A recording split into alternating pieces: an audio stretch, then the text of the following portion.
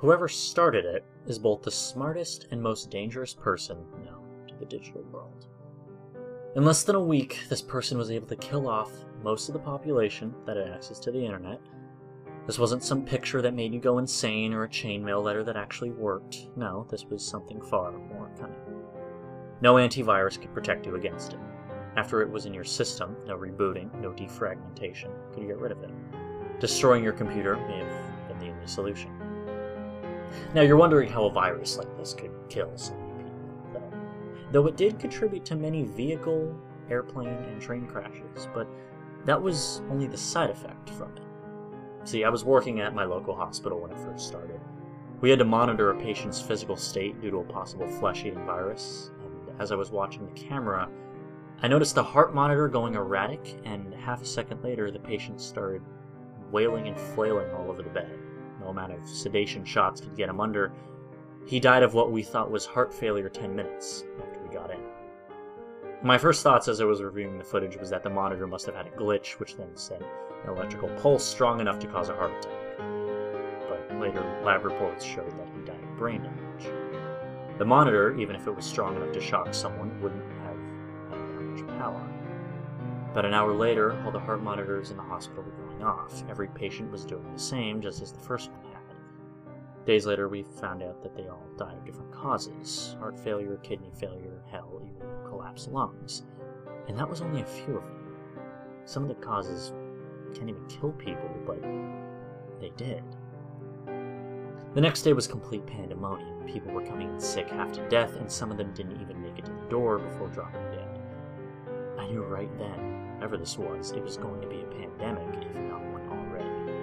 The CDC eventually got involved. They were as clueless as we were. Eventually, they started asking the still living people what they did just before coming to the hospital. Everyone said they were just on their computers.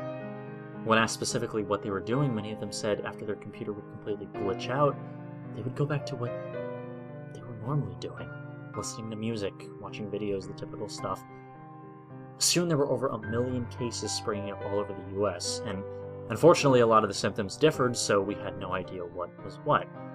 Then cases were appearing in the UK, Russia, Japan, China, any place that had technology.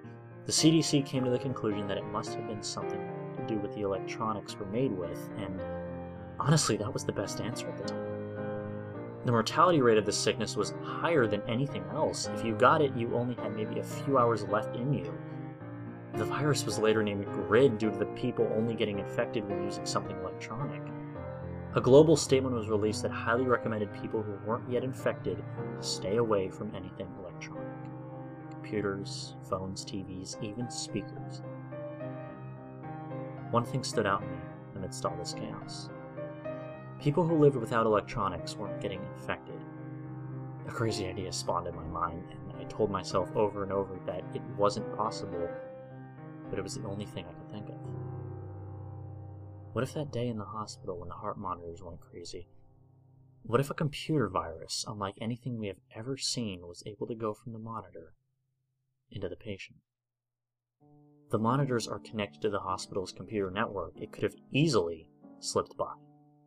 It would explain why the effects are different for everyone. It would also explain why they all died of different causes. The virus was created to target different parts of the body, so it couldn't be traced as easily. The day I figured this out was also the day that most of the population that was connected to the internet died out. And what of the people who didn't get infected?